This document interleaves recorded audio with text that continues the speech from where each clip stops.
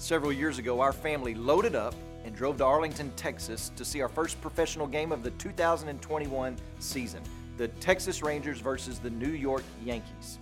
So we spill out of our van in head-to-toe Yankee gear, and we make our way to the entry gate 2 hours before game time in order to watch batting practice and hope beyond all hope to catch a batting practice baseball. Well, we didn't catch one, but we had a good time trying.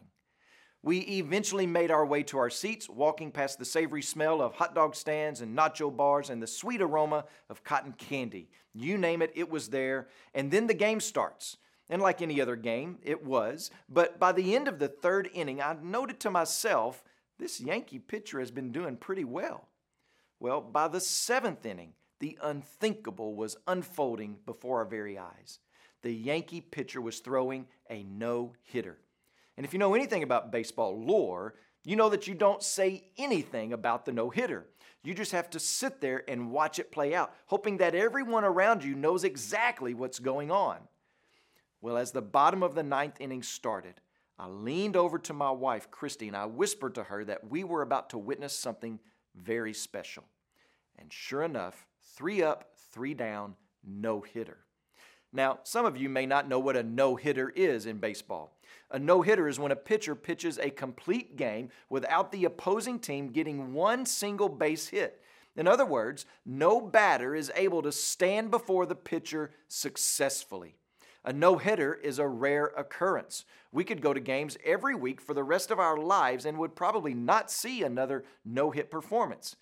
That pitcher that night was at the top of his game. He was in a different class, a different atmosphere of athleticism. Well, from our passage that we are studying in 1 Samuel chapter 5, we're seeing that no one is able to stand before God and survive.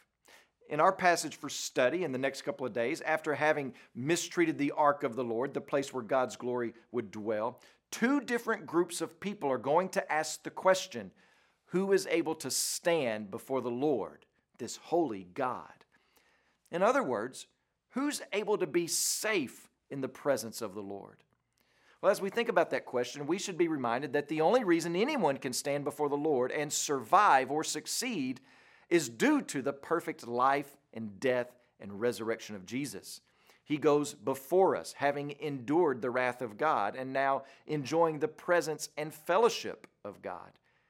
And when we turn from our sinfulness and idolatry and turn to Christ in faith, then we are in Him and can rightly be in the presence and have fullness of joy day by day.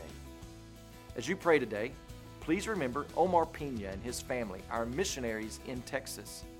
And also remember the Maraba Life Word broadcast that's heard throughout Mozambique.